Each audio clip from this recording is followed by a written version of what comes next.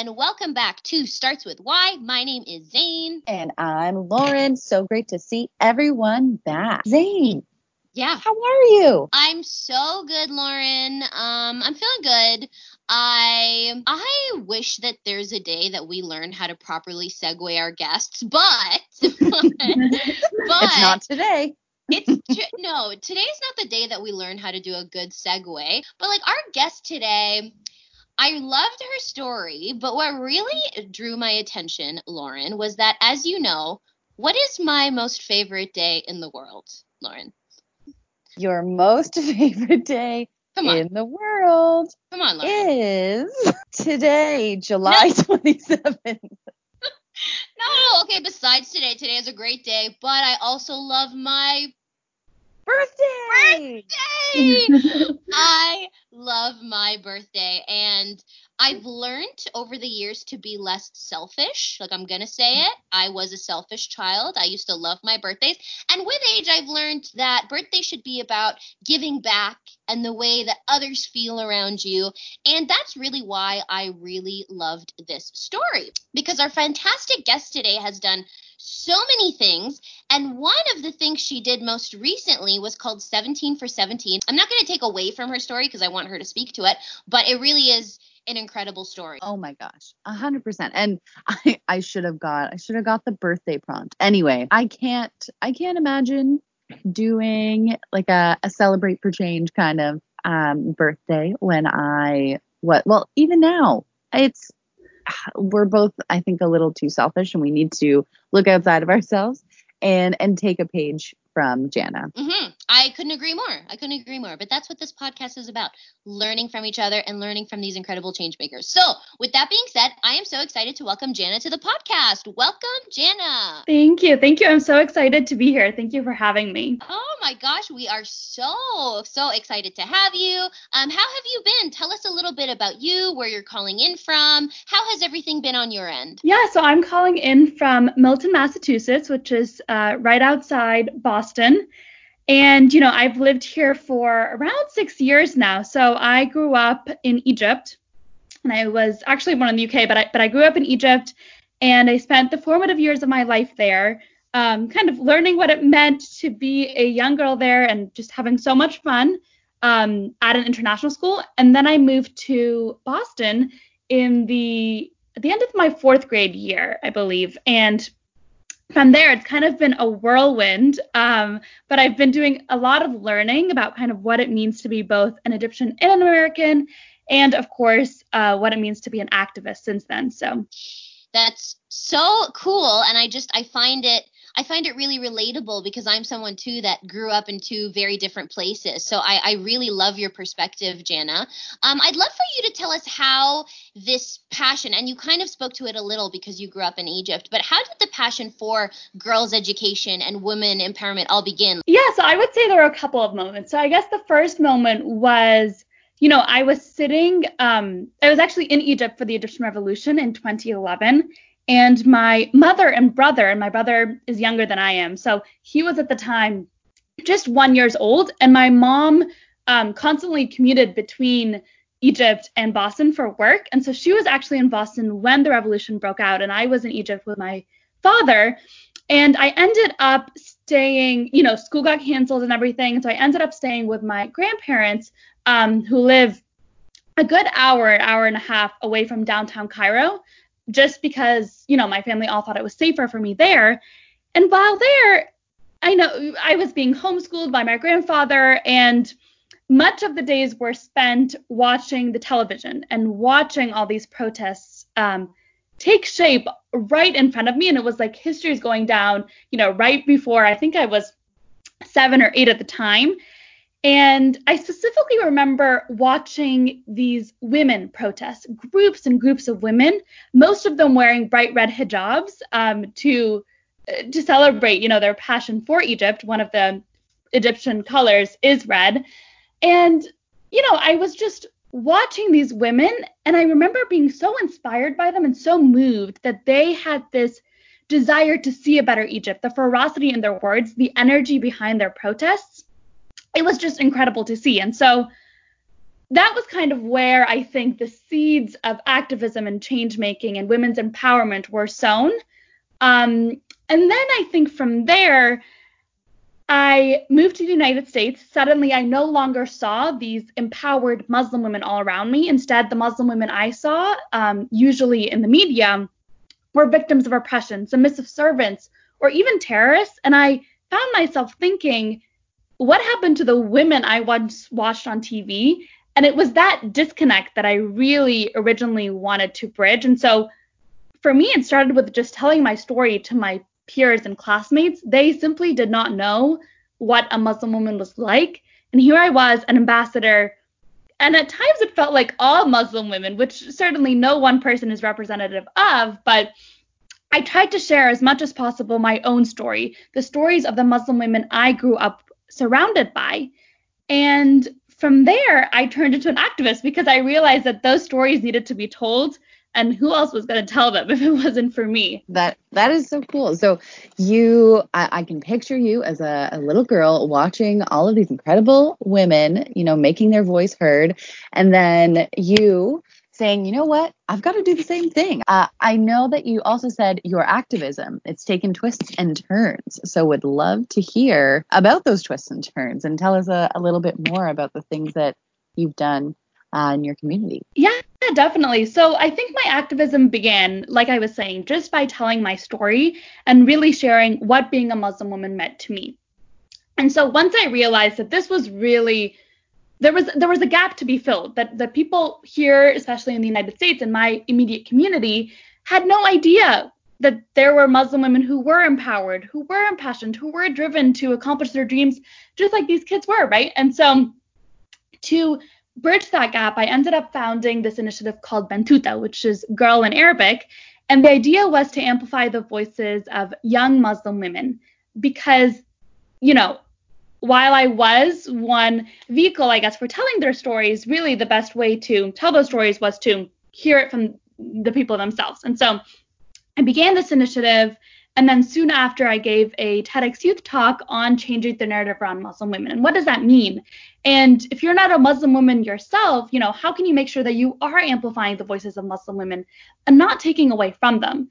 And so throughout that journey, I just had to do a lot of thinking about, am I properly representing and amplifying and lifting up the voices of the community that I aim to serve? How am I making sure that my message is connecting with the people that it's not serving, right? So everyday Americans in my community, how could I ensure that they understood the validity and the urgency behind this problem in my activism?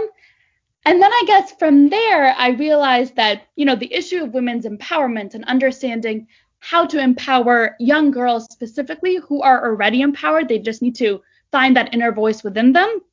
That very quickly made itself clear as my passion. And since then, I've done a number of initiatives around women's empowerment more generally. And so most recently, I organized hashtag 17 for 17, advocating for girls' education, a 6-hour virtual event to celebrate my 17th birthday with 17 speakers from actually 17 countries. So it all ended up being very 17 themed.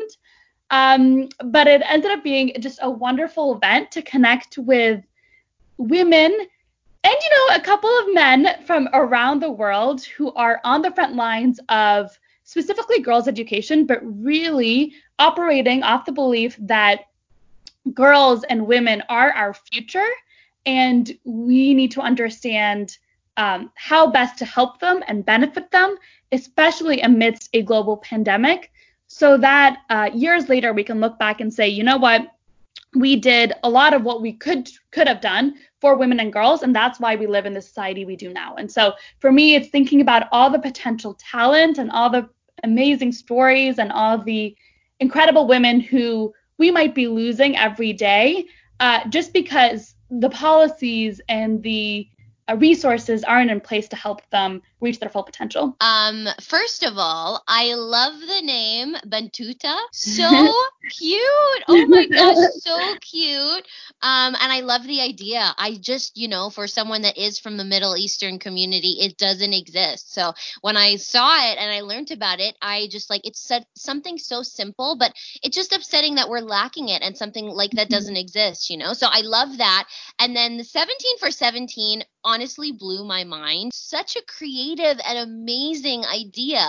And Lauren, I found out before we started that Wadi, who we interviewed, was one of her guests. How funny. What? No Yeah. way. Oh my gosh. Oh, Yeah. starts with Y Community. I Love it. know. How funny. I love it. So, Jana, well done, because it seemed like an incredible initiative.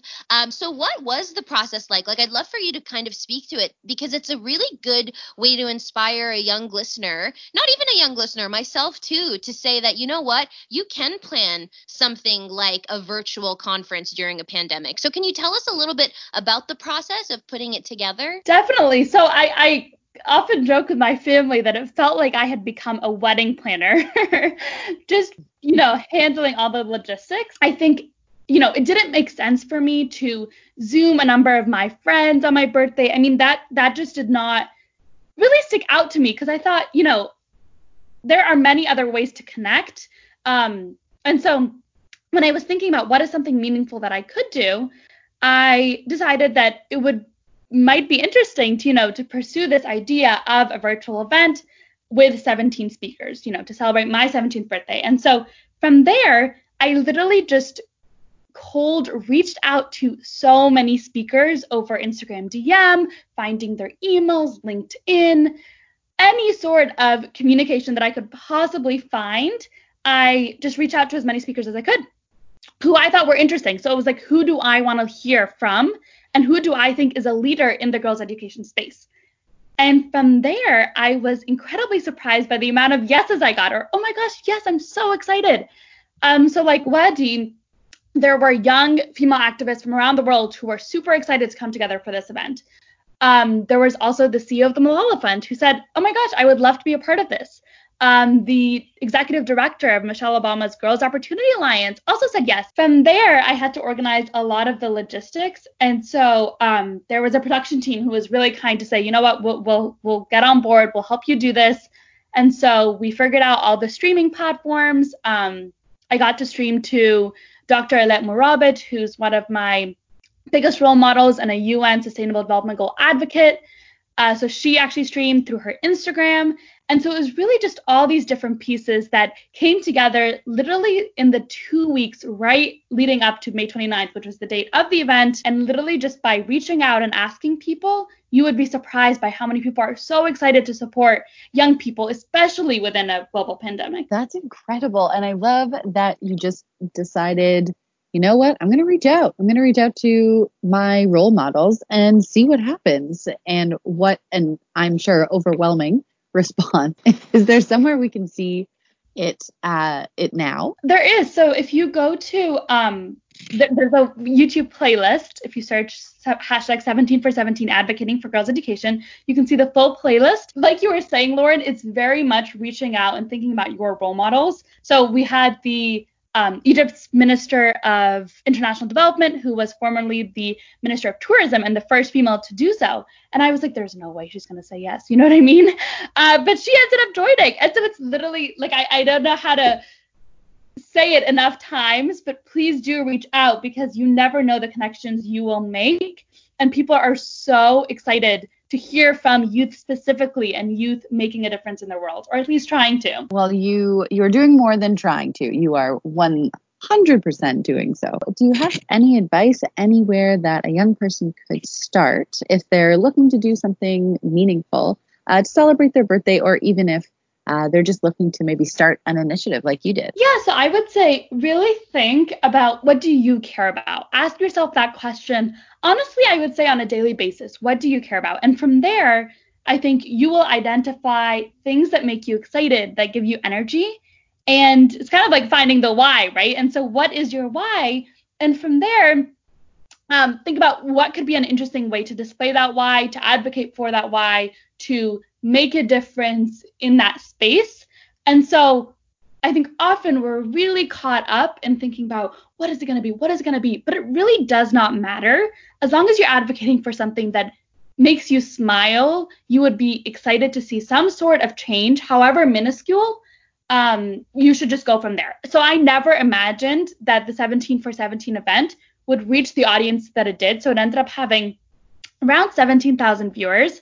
And I definitely never, ever imagined that that would be the case.